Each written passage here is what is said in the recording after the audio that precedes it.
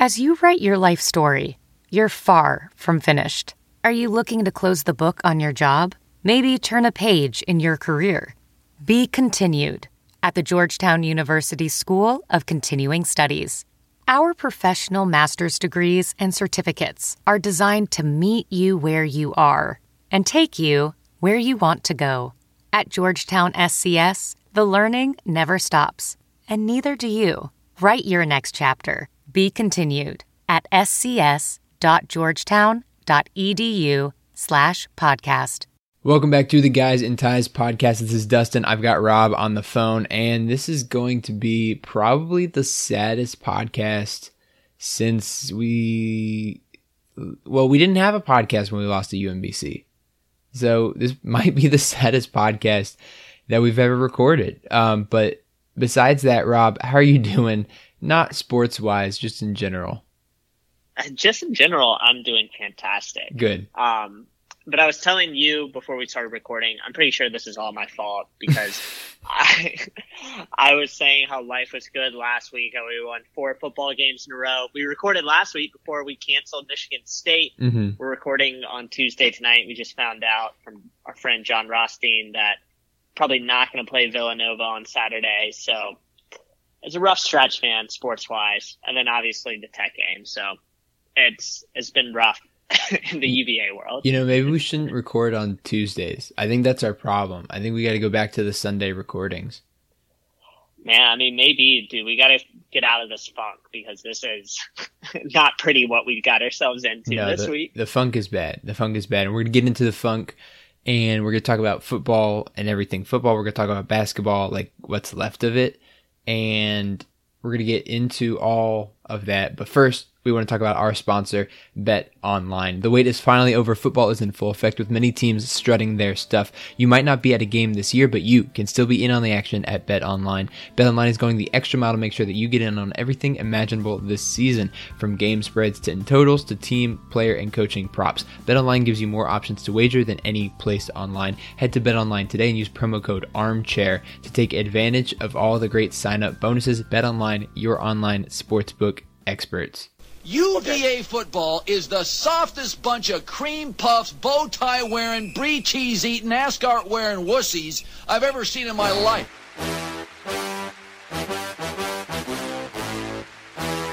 I want to punch people from UVA right in the neck.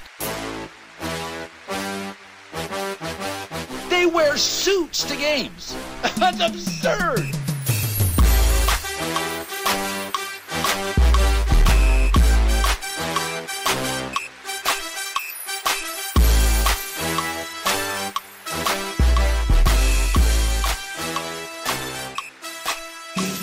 We're going to start with football because that's the most recent game we've had, and basketball, there's no news besides the fact that we're just not playing anymore, I guess, for now.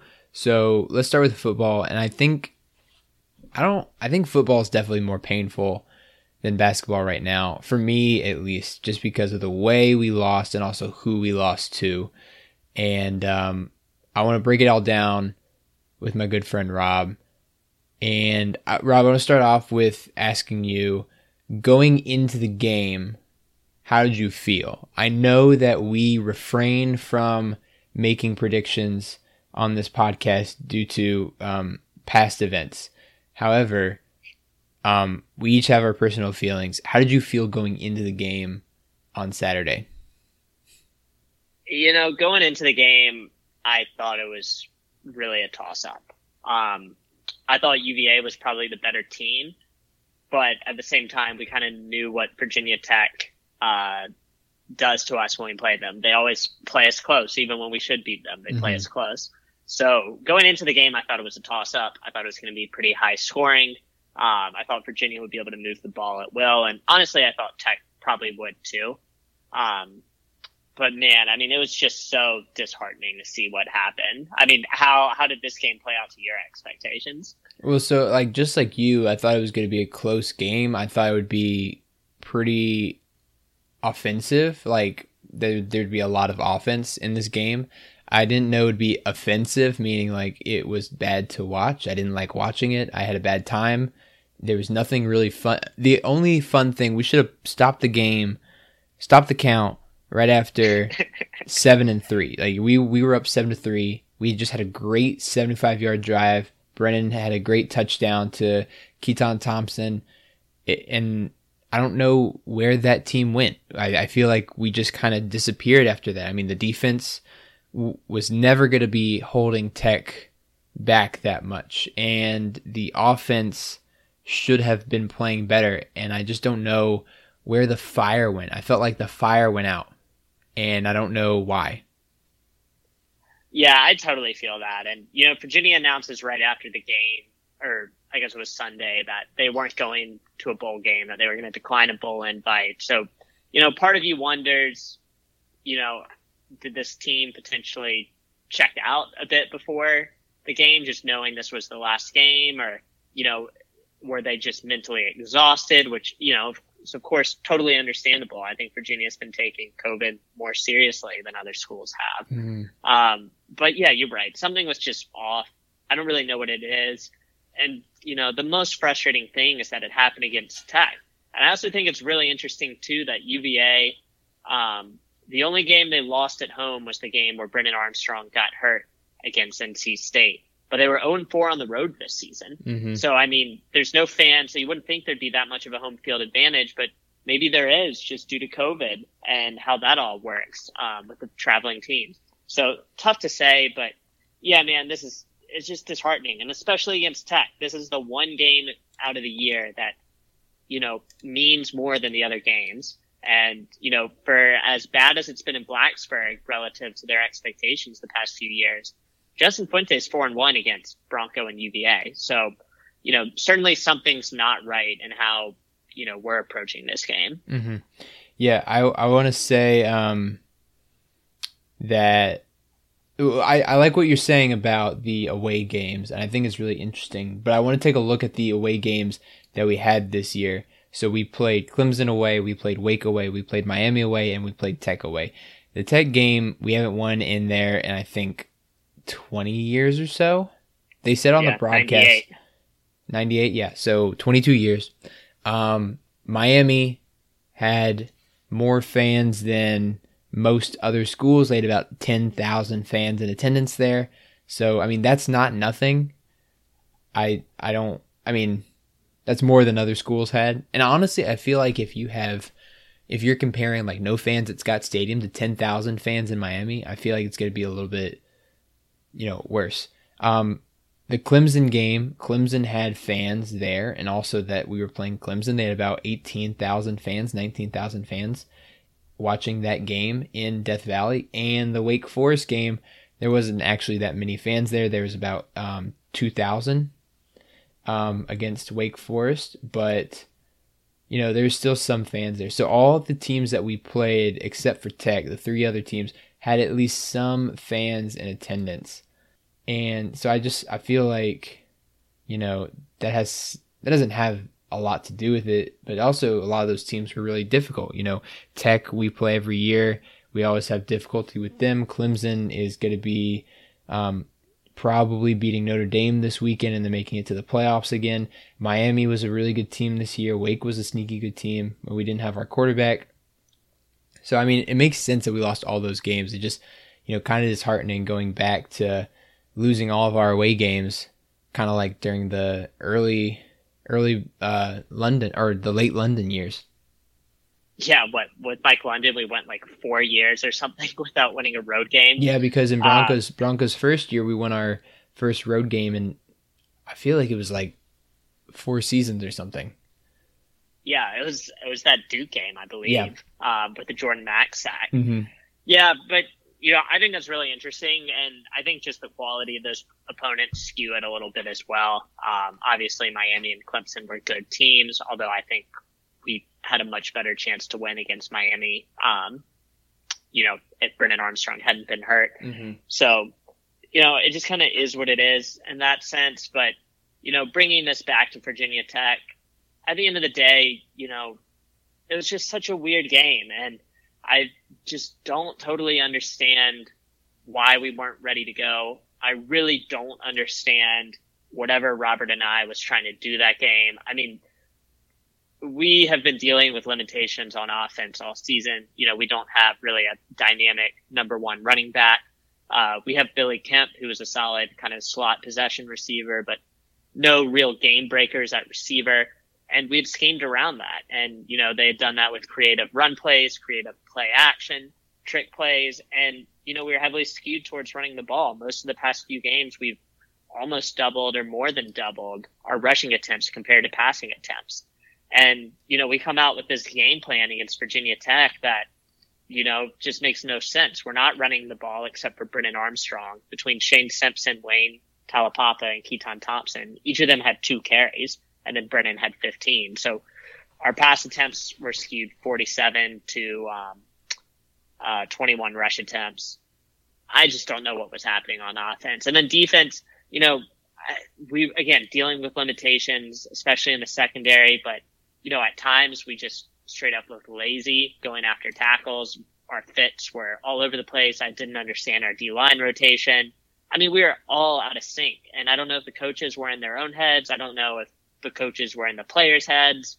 I don't know. But it's just something that came really so out of the blue. Not so much the loss itself, but the way it happened, and especially compared to the past 4 games. Well, let's take a look at the offense, because I feel like a lot of the blame has to be on the offense. I think I expected, I think a lot of people might have expected that the defense was going to have some issues, especially considering Snowden being out, especially considering, losing some of our key players over the course of the year. And so I think the defense was kind of, had excuses. The offense, however, I really felt was kind of hitting its stride, especially last week against Boston College. We have Brennan Armstrong as the true quarterback, throwing for 287 yards and rushing for 130 with 2 touchdowns. Keaton Thompson with 9 rushes for 86 yards and 2 touchdowns. There's really no excuse not to run the ball more. And I know that Tech has a better defense than Boston College does. I know that. Tech always has a stout front 7, and they played really well, but we didn't really give our runners a chance. I mean, Brennan had 15 carries for 23 yards as a 1.5 average, no touchdowns. Keaton Thompson had 2 carries for 2 yards. I mean, that's ridiculous. When you have a guy rushing for almost 10 yards a carry one week, and you give him 2 carries the next week, I don't understand the scheming behind it, because clearly Brennan was off most of the night with his throws. He missed 21 throws. He had 259 yards, but only averaged 5.6 yards per pass, 2 touchdowns, and 2 pretty bad interceptions to go along with that. I just don't see why we don't run the ball more in this situation. Yeah, I mean, especially considering, honestly, maybe the strength of the offense was the offensive line. Yeah.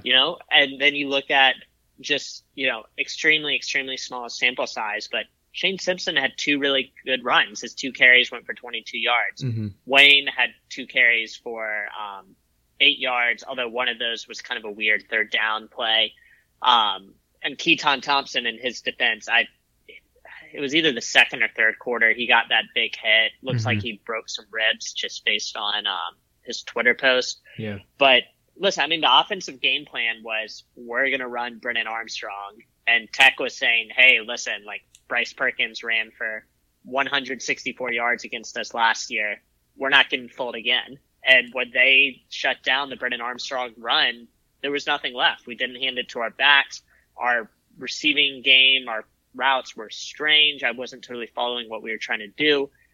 It just made no sense. I mean, I think this is easily the worst called game from Robert and I this season. Maybe the worst offensive showing since, you and I were talking about this, maybe since Miami last year, when we scored like 9 points or whatever it was. Yeah. It was just really, really bad. I have no idea what was going through their heads, and their inability to adjust was just terrible. It was just an awful look on the offensive staff's part. I do want to say I did forget Keaton Thompson was knocked out of the game. So I apologize for criticizing him. But otherwise, Shane Simpson, you're right. 2 carries for 22 yards. I mean, if you're if you're averaging that, you got to do it more. You got to run that more. And Brennan, I know a couple times in the first half, I don't remember as much in the second half, but there's a couple read options he had where he kept it, where it looks like he should have pitched it or handed off to the running back. Like, it looks like he just wasn't reading the defense that well. Brennan is, the past couple weeks, he's been almost a shoe-in for kind of a questionable interception once a game. Mm-hmm. And in the third quarter, when we finally score a touchdown, we get the 2-point conversion. It's 15-30. It looks like, hey, if we're going to pull anything together, now's probably the time. There's a really bad interception. And then his second interception late in the fourth quarter just kind of is what it is. They were pushing the deal as they had to. Brennan Armstrong certainly didn't play the best game in the world. But no one on the team played the best game in the world. And I think when you look at that, when you look at a game plan that really wasn't effective, a team that wasn't able to adapt as the game went on, I think it does fall on Robert and I and this offensive coaching staff. And, Tech, they gave up 47 points to Pittsburgh and we can only get 15. I'm just not following this. And I think it's more mental than it is anything else. I agree. So do you put this on the coaching staff? Is this more Anai or Bronco, or is this just the players not doing what they need to do to mentally prepare for this game?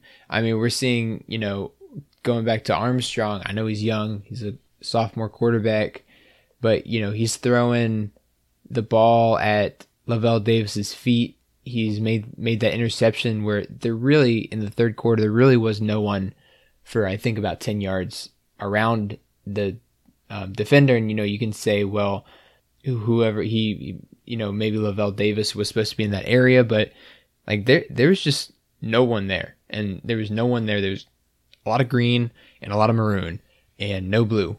So it's just really frustrating to see a game like Boston College where we played so well, the offense executed so well, to go to this game where the offense really does the worst I've seen in a long time.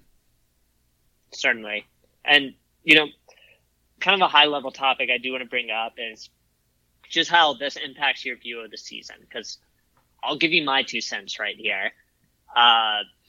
It really sucks. First off, it really sucks losing a Tech this way. It's easy to just get caught up in that.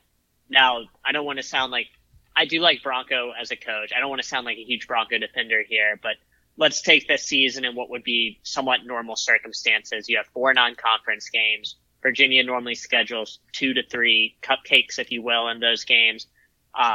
So Virginia probably would go – I should have the old schedule up in front of me. But say Virginia goes 3-1 non-conference. They have their 500 record in conference. We finished 5-5 on the season. Let's say that 500 record holds.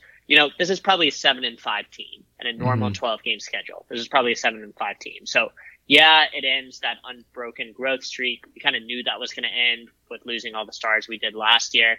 But, I think we should view this season in that context a bit.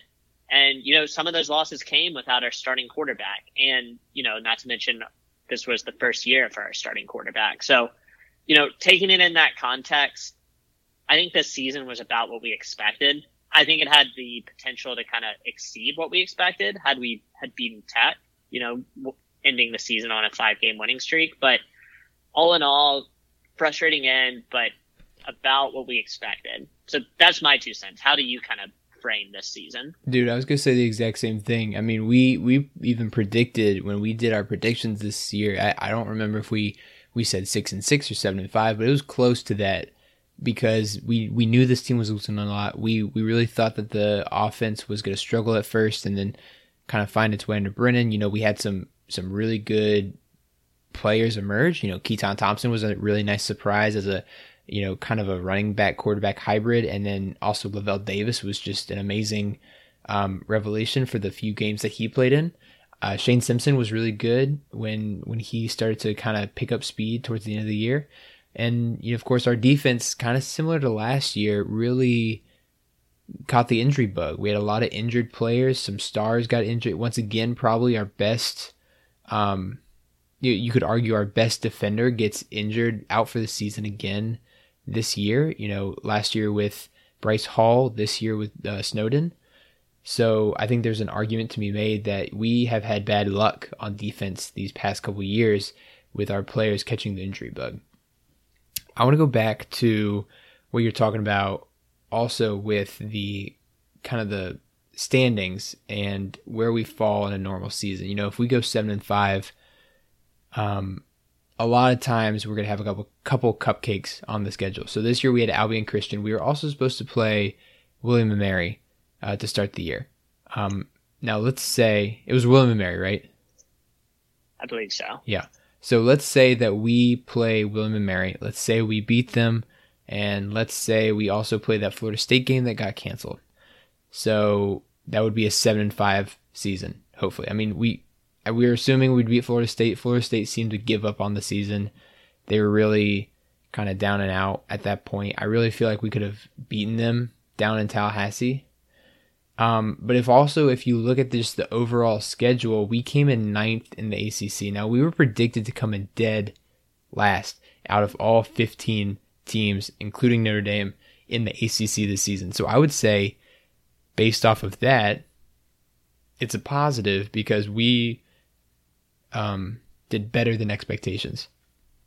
If you look at it from just coastal teams, so we've got Miami, UNC, and Virginia Tech ahead of us. So we would have come in 4th in the coastal this season, which is about halfway.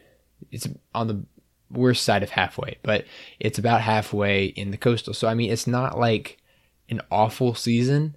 It's just, I think with COVID, canceling so many games, I think with losing to Tech like we did, it's just leaving a bad taste in my mouth. And I think that there's a lot to grow on from this season. We've got some really good players coming up. We've got Nick Jackson, who was a stud this season.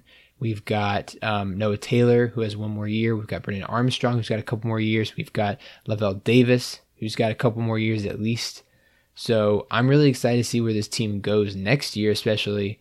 And, I think if we look back on the season again next year, we're going to feel a lot better about it because right now it's really difficult to look back based on how we know it ended, because we're still suffering. Like, I'm suffering. I hate losing to Tech, and it's just like there's no light right now. But give it a couple months, we'll be fine, and we'll look back and we'll say, that wasn't as bad of a year as it could have been. Yeah. So also just pulling up our old schedule, it took me forever to find what our original 2020 schedule was. I'm sure they just purged it. Yeah. Our non-conference slate would have been VMI, UConn. Obviously, we opened the season against Georgia and Old Dominion. So I would have felt pretty good about going 3-1. So no William & Mary. So no William & Mary. I don't know where I pulled that from. I'm sorry. I heard William & Mary, and I was like, yeah, well, wait. I remember VMI. It was some Virginia school. I wasn't. Yeah, exactly. I'm sorry. I apologize. I should have looked that up. No, I mean, we both should have. That's okay. Point still stands. But, yeah, I think you do bring up a good kind of transition here because starting to look ahead to next year, like I said, we're recording this on Tuesday night. 2 big storylines that we're following as far as next year goes. One is Bronco's statement the other day that he says somewhere between 5 to 7 seniors who he thinks, or who he said had a significant role on this past year's team, are expecting to return.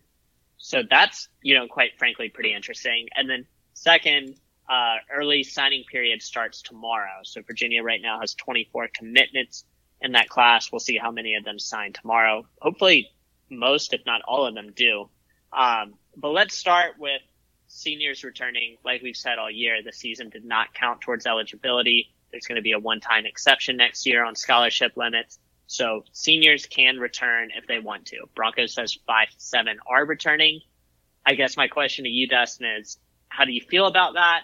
And, any guys that you want to see in particular return to next year's team? I mean, it's really tough. It's tough to say because, we could get in the situation where there's a scholarship kind of overload. And the NCAA has not said anything about what they're going to do if a lot of players stay and what teams are supposed to do if they don't have enough scholarships for all these people.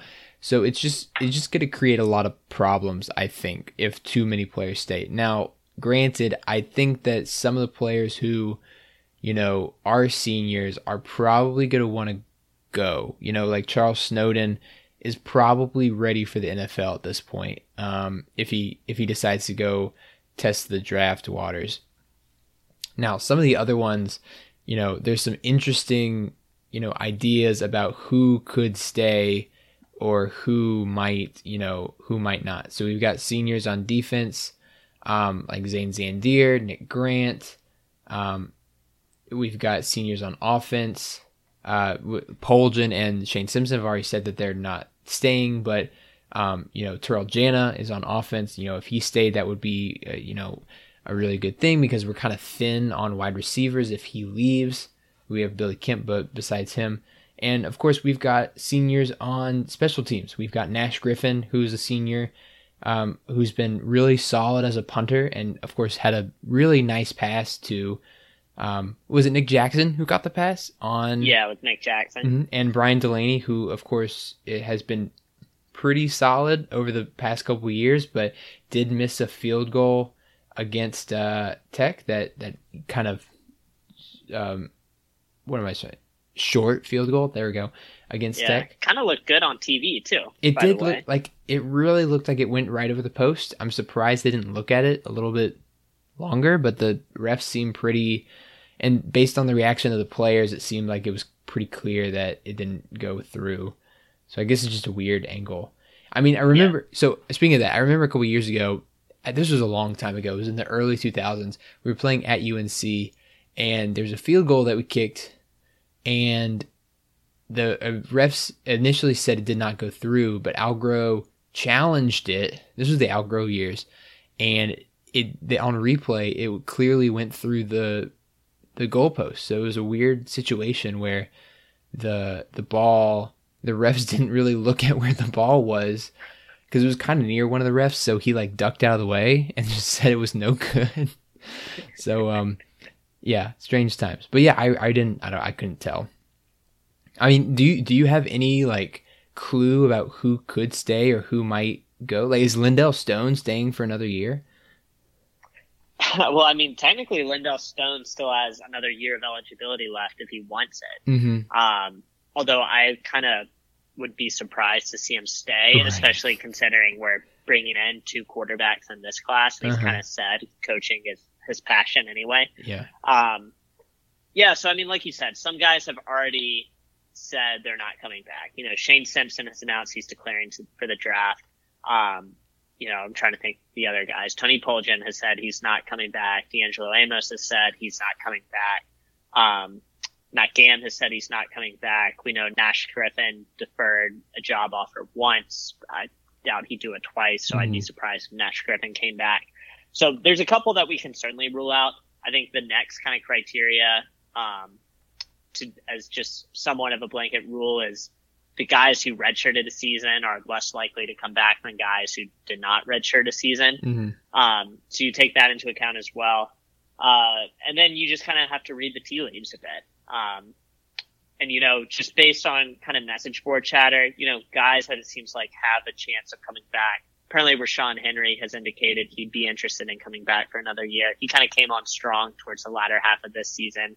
Could be good for depth purposes if he came back. Terrell Jana, a senior, I think we found out this year he's not a number 1 receiver, but I think if, you have a number 2, number 3, number 4 receivers, Jana, Kemp in that mix, I think that's a pretty good duo. Mm-hmm. Defensively, Mandy Alonso and Joey Blunt are super close. So neither of them redshirted. I could see them as candidates to come back. Elliott Brown did not redshirt, potentially fighting for a starting job next year opposite Noah Taylor. I could see him coming back. Adib Atawaya, he's on the defensive line, JMU transfer. I've heard rumors that maybe he'd consider coming back. Same with Chris Glazer on the offensive line. So yeah, we have ideas. Broncos has 5 to 7 people with pretty significant roles. So you definitely have ideas. In the secondary, you look at the cornerbacks, Nick Grant, Devontae Cross, both of them redshirted. So honestly, I'd kind of be surprised to see them come back. Same with Brendan Nelson. He redshirted and has been battling injuries. So I'm sure we'll find out soon enough. Bronco said he was having those conversations this week. So we'll see. And I guess my biggest question to you, my biggest concern, if you will, with it is just how does this affect the development of the players behind them on the depth chart? It's one thing if it's a position of need and you need to bring a guy back, kind of like how our wide receiver room is, a lot of unproven players in there right now. But it's another thing if we're bringing back linebackers, like, for example, if we were to say Zane Zandier returns, we have a lot of talented linebackers on this roster. So how would we feel about that? That's my biggest question here. It's gonna create kind of a bubble, and in education, I've been kind of thinking about, the kids that have been learning online this year. There's going to be kind of a bubble with them as they go through the school system because they're not going to know certain things. I know for like teachers are trying their best, but it's just like not possible to teach kids at the same kind of level and kind of expect the same kind of excellency as you would teaching in person. And so I feel like we're going to get kind of a bubble with football as well, because you're talking about, an incoming class of freshmen. You're going to have some football players who are, 25, 26 on some football teams. And it's going to create a lot of transfers of younger players who thought they would get a chance, who are now no longer able to play because someone ahead of them is just, better and they've been there for 4 or 5 years already. And that's kind of weird. You're going to get some players who declare for the draft early because they feel like they don't have a shot on their team, so they might as well try and get drafted by someone. I think it's just going to create a weird situation where there's a lot more players than normal, and teams and the NCAA really has not said how they're going to deal with that. They once again haven't said that they're going to give extra scholarships out. They haven't said that, they're going to even allow teams to have extra scholarships or, to keep the same amount of guys on a team. So it's just going to be a strange time for a lot of teams. Probably not some of the bigger teams, but I'm more worried about some of the smaller schools where, kids are trying to, finish degrees or, prove something. And I think that's just it's going to leave a lot of people out, which is unfortunate. Yeah. And, I don't think any of this is official yet. I think the expectation is there's going to be a one-time scholarship, cap. They're going to extend it basically. So football is 85 scholarships. I think they're still going to have the rules where, I think it's 25 people a year is the max you're allowed to bring in between recruits and transfers, which of course gets manipulated with early enrollments and what have you. But I think that's going to stay the same. As just the scholarship limit is going to increase for one season. So we'll see how it goes. But, it ultimately falls on the schools to, keep funding those scholarships if they want to have extra people next year. So like you said, it's certainly going to hurt some of the smaller schools and schools with lesser budgets. I think really just the most interesting thing here with UVA is, depending on who does come back, how does it affect just the growth of these players? I use Zane Zandier as an example because, the off-season battle I was kind of intrigued by is, presumably if he were to graduate, I think we'd have a great off-season battle between Josh Ahern and Hunter Stewart for that other inside linebacker position. Mm-hmm. But if Zane Zandier comes back, does he just shoe into that slot, or do they intentionally kind of limit his snap count? I think it's just going to create some very interesting situations. And, COVID has obviously created some very interesting situations already, just with this season in general, and basketball, is a whole other story as well. But it's just going to be super interesting and kind of unprecedented. So, just something I'm eager to kind of see how it plays out. Yeah, it's going to be weird, especially I think there's a lot of positions on defense where there's some younger guys waiting, but, there's also some older guys that if they stayed would just definitely step back into that role that they did this season. Zane Zandier is a great example. I think that another place that we might see that this wouldn't really apply maybe is on the offensive line. We've got a lot of younger guys on the offensive line, a lot of juniors and sophomores there who played a lot this season. So I feel like if someone stayed on the offensive line, for example, it would cause some problems. I think really would matter the most in the secondary. in the defensive secondary and the linebackers. I think those are the two positions that would really kind of struggle with identity if someone stayed longer than they were not supposed to, but longer than they were meant to. Yeah, and I mean, like, talk about Joey Blunt. Let's say he sticks around. You know, I think that could be great considering I think our secondary depth is at best very thin. So, you know, that could be a good thing, honestly. But, you know, you also have to kind of balance that when you look at a Donovan Johnson or, you know, Antonio Clary, two guys that are looking to step up into roles there. You know, Elijah Gaines was recruited as a safety, got moved to corner during the season. You know, if Joey Blunt stays at safety, does that mean Elijah Gaines stays at corner when maybe his best position is safety? I don't know. It's just really interesting to think about as far as how we do that. But, you know, with that said, you know, we talk about the guys that left or the guys that were on the team that might stick around, you know, talk about the incoming guys. So National Signing Day, the early period starts tomorrow. So Virginia currently has a pretty strong class of recruits here. So figured if it was okay with you, Dustin, just dive into a couple of these recruits because I am excited about this incoming class. Let's dive in. Tell me about these recruits, Rob. I don't know anything about these recruits. No, I started following recruiting probably like a year and a half ago, and I got way too caught up in it. I love following recruiting now. Mm-hmm. So Virginia has 24 commits right now. 23 are in high school, and then you have Lawrence Terry, who's doing a gap year at Fort Union, so it looks like he's going to sign as well. So all in, UVA has 24 players that are looking to sign. Some of these guys will enroll early. We've kind of got some early indications on who might, but we'll see how many enroll early. But yeah, I mean, this is a class that's good. You know, it's higher up on the rankings. It's ranked 28th nationally, according to 24/7 right now. Just due to the number of commits. It's also ranked 5th in the ACC. But look, it's got some top-end talent and Bryce Carter on the defensive line, Logan Taylor on the offensive line, Josh McCarron at outside linebacker. But, you know, it also just has some really exciting players, you know, guys that I think are really high upside at linebacker. You know, we're bringing in 2 quarterbacks in Jay Wolfolk and Jacob Rodriguez.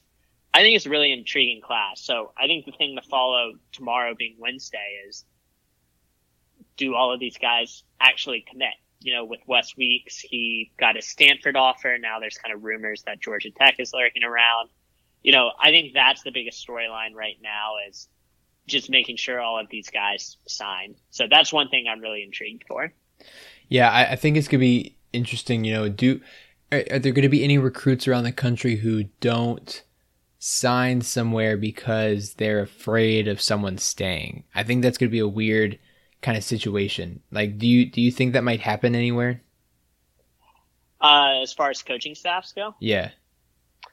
Yeah, I mean, schools do their best to get out in front of that. You know, I don't think it's any coincidence that Virginia Tech had their press conference announcing that Justin Fuente was going to stay, you know, today, right before the early signing period starts. So I think it all kind of is interconnected there. So yeah, I mean, I think there's schools where that could play a role. You know, if I'm a recruit, I'm certainly not looking to commit to a school where I don't know who the coach is going to be or what type of coach he's going to be, what have you. So I certainly think that plays a role. Yeah, I think it'll just be interesting. And, you know, you said that this class has a lot of really high level players in it. I'm excited to see, you know, where they go. I wish, you know, just based on, you know, what we've seen this year, I feel like kind of the places where the staff has really done well in recruiting is in the trenches, on the defensive front and the offensive line. We've got a lot of guys who have been here for a long time. They've developed really well. I mean, look at Swoboda, for example. You know, last year he was just pretty unplayable in some situations. But this year, you know, he's named Offensive Lineman of the Week a couple weeks ago. So he's been doing really well. I think that this coaching staff does a great job with the trenches. However, it's kind of on the outsides that I want to see this coaching staff find some more talent. The wide receivers, we have some good ones, but we've also had some that just, you know, don't always pan out. And our cornerbacks, a lot of them have gotten hurt in the past seasons, and that has nothing to do with recruiting. But I hope that they find some good secondary players to replace the ones we've lost. You think back to Juan Thornhill, you think back to Bryce Hall. Those are some really top-level players that are now playing in the NFL. Is there anyone that we can get from this class that you think could make it to the next level? Yeah, I mean, it's a really interesting way you framed it too, because I think the guys that have the best chance to make it to the next level are, like you said, the guys in the trenches. Logan Taylor's a really high-level offensive tackle. I think he's going to be a 2-3 year starter at UVA. Bryce Carter, who they just pick up. Bryce Carter comes in at a very similar pedigree as Jawan Briggs did. He's a guy that most likely is going to play pretty significantly for 3, if not 4 years at UVA. But, going down, and I'm just looking at the 24/7 list of recruits right now, but you look at our top recruits, defensive tackle, offensive tackle, outside linebacker, quarterback, guard, defensive end, linebacker, quarterback, defensive end. It's not until you get to the middle to bottom half of the class until we get our first skill player, Josiah Davis, who's a wide receiver. And then, we start getting the athletes who are going to be in the secondary, and at wide receiver, we've got a running back, Ahmad Faustin there. So it's really kind of the opposite of what we had in Mike London, right? Yeah. I think the staff has done a great job recruiting the trenches, offensive line, especially picking up now. Defensive line, they've done well. Linebackers, the staff loves to recruit linebackers, and they do a great job at it. But, where could we do better recruiting wise? I still think Nick Howell is a great position coach, even with the struggles they had this year. Maybe he shouldn't be doing play calling duties. Tough to say. But yeah, I mean, we haven't had the best success the past few years recruiting defensive backs. A lot of these recruits we've brought in, are 2-3 years in the system now and haven't seen the field, which isn't a great sign. Wide receiver, I think Marcus Hagans, in terms of player development, is one of the best on the staff. But, we haven't really brought in a lot of high-end wide receiver talent, recruiting wise. And running backs, admittedly, if I'm a running back, I'm kind of questioning the UVA system, just given, how little we've used the running backs and what way we used them recently. So we haven't brought in super high-end level running back talent either. So It is really interesting when you frame it that way, just kind of how the roster is constructed is almost the complete opposite, for better or for worse than it was with Mike London. Right, exactly. And like you talk about running backs not wanting to come here. I mean, we rushed Brennan Armstrong for 15 times, and running backs had 4 carries in the game against Tech. I mean, what kind of running back is going to want to say, I want to go play for this school where I'm just going to block the whole time, right? I mean, that's kind of a weird situation. So it's hard to sell it if you're not going to, play them like that. I just think it's kind of interesting. The kind of recruits we get really focus in on, like, if you focus in on what kind of recruits we get and which ones do well, you're going to see that's the kind of things that the staff really stresses. Offensive linemen, defensive linemen, linebackers, and of course their quarterbacks, those big, strong quarterbacks that can run and throw. Certainly. And, part of that is intentional, and from a roster management standpoint, I mean, remember when Bronco came here, kind of the first reason we didn't have a spring game is because he thought we didn't have the offensive lines on the roster to field kind of 2 teams during those spring games. And we still haven't had a spring game. I think last year was the first time we could go more than 2 deep on an offensive line during summer camp. So you got to have those guys. I mean, it wasn't that long ago that, we were really, really reaching for anyone to help on the defensive line either. So, from a roster management standpoint, you do have to give credit to Bronco and the staff. They built out the numbers on the offensive and defensive lines. Last class was a good starting point, and this class really especially as well. We're starting to bring in some highly recruited guys in there as well. We're starting to get the talent to kind of get on the same level as the numbers. But yeah, I mean, we don't run this kind of sexy offensive system where we have all these skill players on the outside and we're getting it into these playmakers' hands, unless that playmaker is a quarterback, really. Mm-hmm. So yeah, I think we have seen kind of recruiting dip at the running back and receiver position, and the secondary is a little bit interesting. You would think you'd be able to recruit at a higher level in the secondary just based on, guys like Tim Harris, Juan Thornhill, Bryce Hall, like you said, that are in the NFL right now and have had success at Virginia. But at the same time, we've had two pretty rough secondaries the past 2 years as well. Right. So it is really interesting following these trends, because it wasn't that long ago that the concern was, can 2J recruit? And it turns out he can. And then, Dick Sohoto leaves, and it's what's going to happen on the defensive line. Well, now Clint Senham just brought in Bryce Carter. So I think we're okay there. So it is really interesting following these trends, and something that certainly keeps me at least engaged throughout the offseason. Yeah, so it'll be fun watching that. Thanks for bringing that up, Rob. Rob, is there any last thing you want to talk about with football before we move on to sad basketball news? I mean, if we're gonna talk about sad basketball, we might as well just get it over with, because it is kind of sad. Might as well get it over with. But before we get into basketball, I want to talk about our sponsors from Bet Online. The wait is finally over. Football is in full effect with many teams strutting their stuff. You might not be at a game this year, but you can still be in on the action at Bet Online. Bet Online is going the extra mile to make sure that you can get in on everything imaginable this season, from game spreads and totals to team, player, and coaching props. BetOnline gives you more options to wager than any place online. Head to BetOnline today and use promo code ARMCHAIR to take advantage of all the great sign-up bonuses. BetOnline, your online sportsbook experts. And we are also sponsored by Manscaped. Ho, ho, ho, fellas, naughty or nice, 'tis the season to perform. You are in luck because the Manscaped Performance Package is the ultimate men's hygiene bundle and makes for the perfect gift. Imagining opening an attractive box that says your balls will thank you, with the most sought after gadgets and scents a person could find. Included in this new package is the Weed Whacker ear and nose hair trimmer, which is waterproof and uses a 9,000 RPM motor powered 360 degree rotary dual blade system. Look guys, 79% of their partners polled admitted that long nose hair is a major turnoff. Why not use the best tools for the job? This bundle also includes the Lawn Mower 3.0 trimmer, the best trimmer on the market for your balls, butt, and body. 'Tis the season to manscape, so get yourself, your dad, your brother, and friends the best gift of all, the Manscaped Performance Package. Let's not forget their famous liquid formulations, the Crop Preserver Ball Deodorant and Crop Reviver Ball Toner, to maximize your ball hygiene routine. Get the Performance Package now to receive their 2 free gifts, the Manscaped Boxers and the Shed Travel Bag. The Performance Package is the best value that Manscaped has to offer, and it is hot off the shelves. Get 20% off and free shipping with the code ARMCHAIR at manscaped.com. Thank you, Manscaped, for making our holes look sexy. So let's dive right into basketball. We're shut down right now. We have not played since the 4th of December.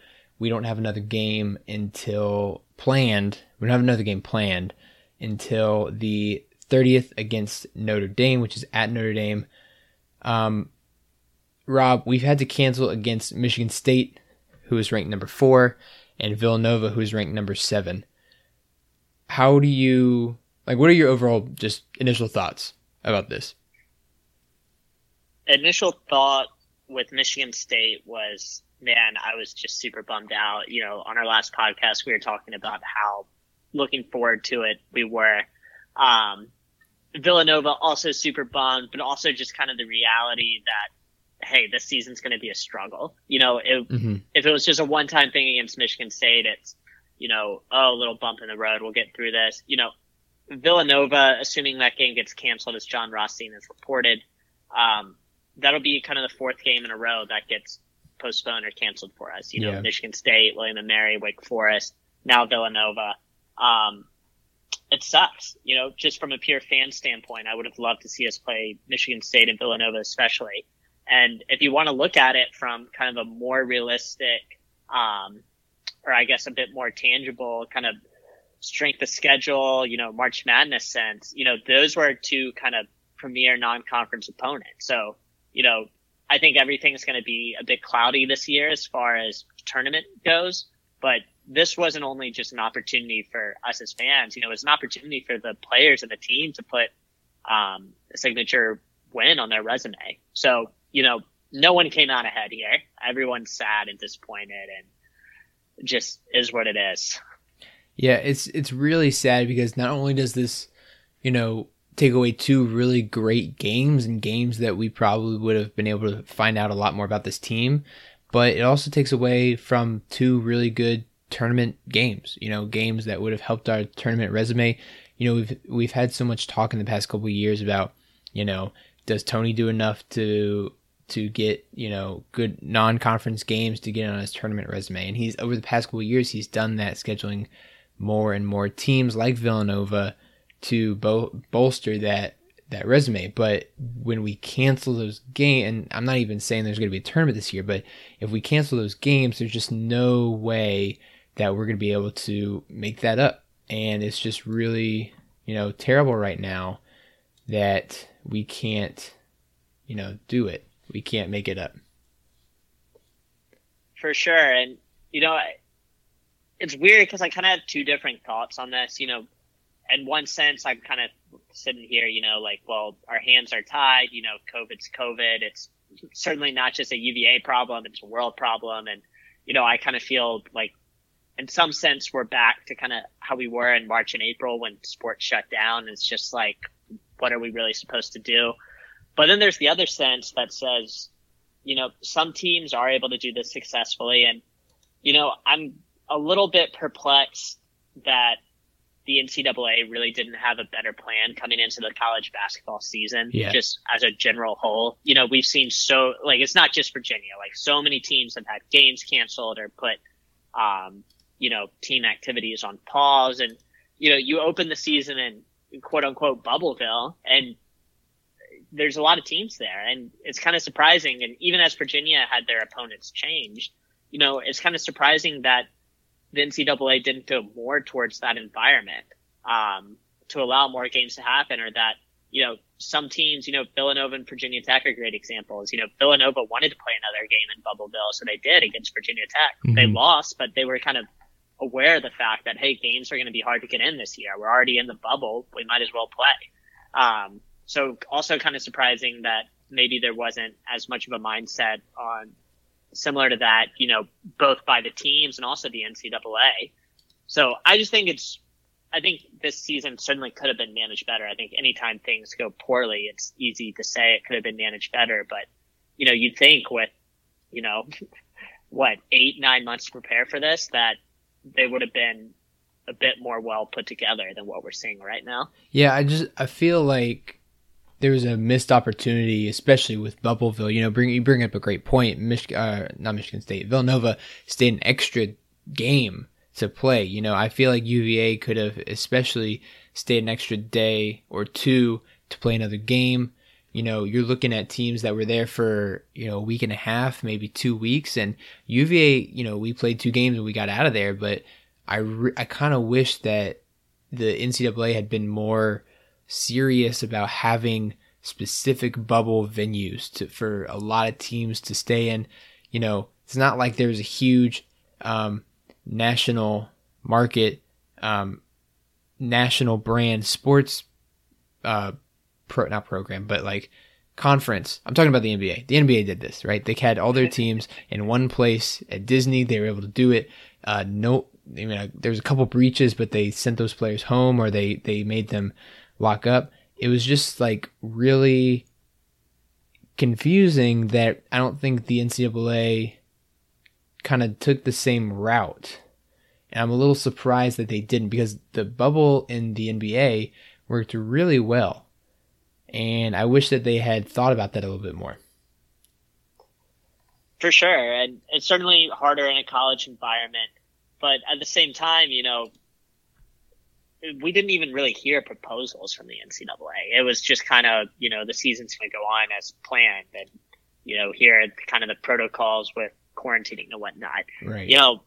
I think I was hopeful that basketball could go off a bit more smoothly than football, just because of the smaller roster sizes. My thought being it'd be easier to, keep guys, more contained and hopefully stop the spread of the virus. But I think what we're really discovering is that that's not the case, and that in the basketball team, there's a much smaller margin for error, that if one person does get the virus or one person does get exposed, pretty much everyone is on the hook as far as contact tracing goes. So there's just a much smaller margin for error.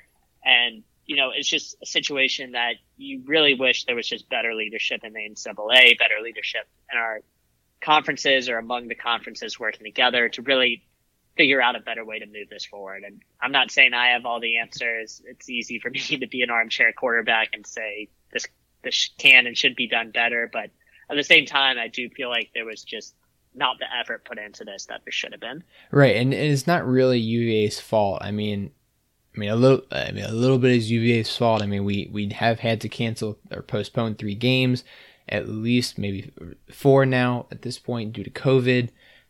Michigan State, William & Mary, Wake Forest we were supposed to play on tomorrow, Wednesday, and of course Villanova this Saturday.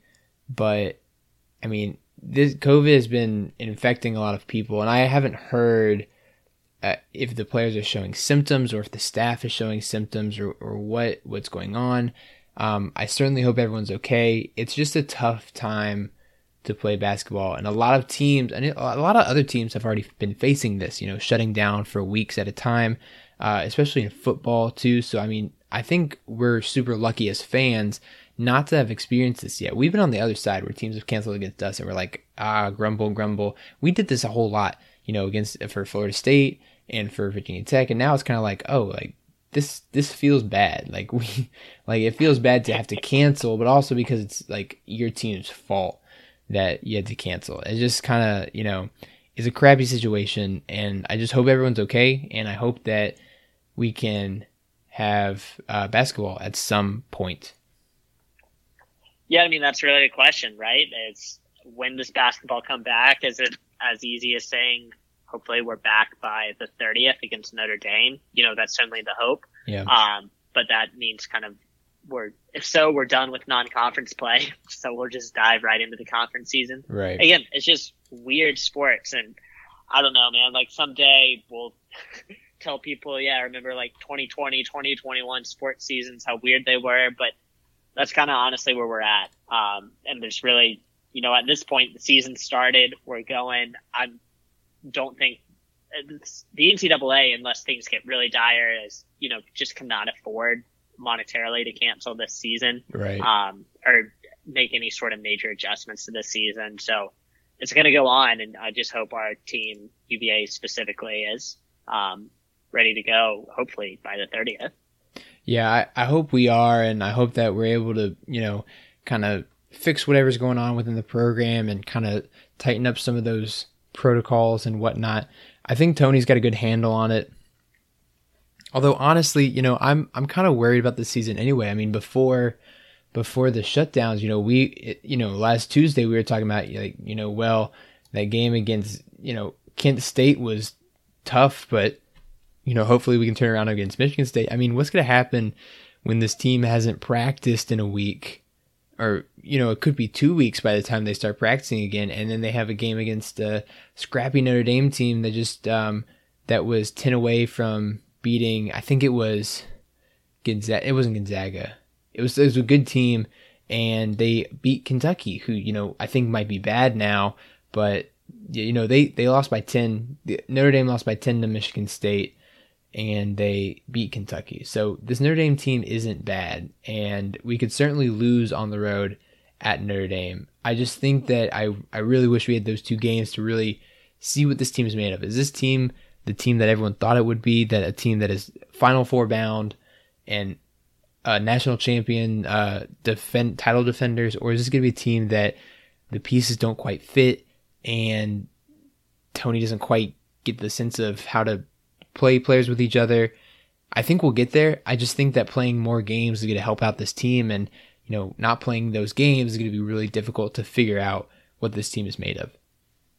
Yeah, I mean, not even games, just practices too. We haven't practiced really in a while. Yeah. And the idea was that we were going to start practicing tomorrow, Wednesday, if all the tests came back clean, to hopefully get a few days of practice in, at least 2, Wednesday and Thursday before Villanova on Saturday. So, no games, limited practices, certainly not the recipe for success. No. And I just hope that, we can figure it out and, make sure we get what we need, because I think this team can do really well, and I hope that they're able to play more games. I hope that they don't shut the season down.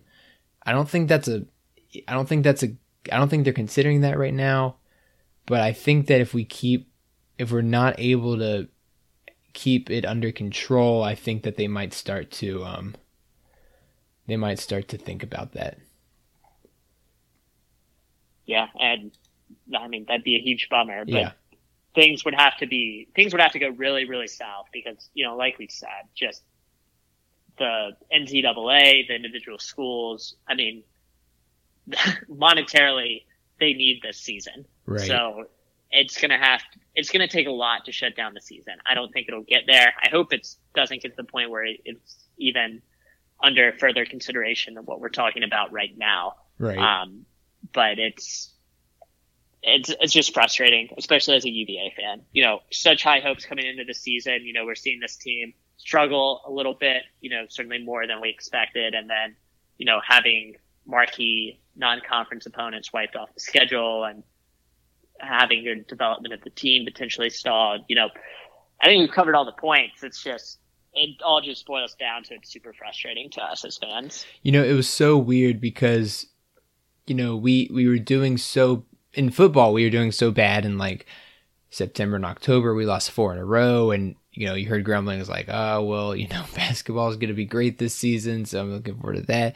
And then basketball starts. Of course, we lose our second game to San Francisco, and people are like, well, we just beat Boston College, so maybe we'll be able to beat Tech. And of course, the next games get canceled, and of course, we lose to Tech, and now we have nothing to look forward to right now. So it's just not a great outlook on anything right now. Everything is terrible. COVID's ruining more than I thought. But I do want to say this. I was thinking about the Tech loss a lot on Saturday night. And I was thinking about, how I would have felt in, June or July or August, when we had no sports. Even in March and April and May when we had no sports. And I was thinking about, we have sports back. Football is back. NFL's back. NBA is starting up again. College basketball is back. We're going to have baseball in the spring. We're going to have hockey again. I think it's just a good reminder to think about, what we didn't have in the spring and the summer of 2020, and just to think about how it's nice to have sports again, even though sports, I really hate sports sometimes. I hate how much I get into these games, but it's good to have them back. And I'm just thankful that we're able to have some sports, even if we do get crushed by our in-state rivals. Man, I mean, I remember this tweet that I think it was Tucker Martin. He tweeted it. It was like a year or two ago, and it was like it's long story short. It's just amazing, like how days and weeks of our lives can be totally ruined by just how 18 to 20 year old student athletes are playing at one point or another. But right. We love it, man. That's why we do it. That's why we do it. That's why we talk about it. And Rob, it's been a pleasure talking about it with you tonight. Is there anything else you want to mention for basketball? I know I kind of went off on a tangent there, but I feel like that was a good way to wrap it up. Is there anything else you want to mention? No, man. I mean, that's kind of where we're at, right? I mean, we don't know when our next game is going to be, and we haven't played any games since the last podcast. So, just kind of where we are. Yeah, about an hour of good ranting here. And as always, a pleasure to do with Rob. But thank you guys so much for listening. This is the Guys and Ties podcast. Make sure to follow us on Twitter at Guys and Ties Pod. Make sure to follow us on Instagram and Snapchat for all that bonus content at Guys and Ties Pod. Go ahead and follow us on iTunes and Spotify if you would like to keep listening. And make sure to check out Armchair Sports or Armchair Media. They've got a whole bunch of podcasts about all your favorite kind of sports. And of course, NFL is back. NBA is coming back soon. A bunch of college sports as well. Check them out. And we will see you guys. I don't know if we'll have a podcast until for a while because I'm going back home safely next week. Rob, what are you doing for the holidays? Yeah, same with you, man. I'll be heading home, and I don't know, maybe I'll be back before New Year's. We'll see. I mean, hey, we don't even know what games we'll have or when they'll show up. So, yeah, I don't know. We'll see how it goes. We'll see how it goes, but we'll see y'all next time. As always, go Hoos.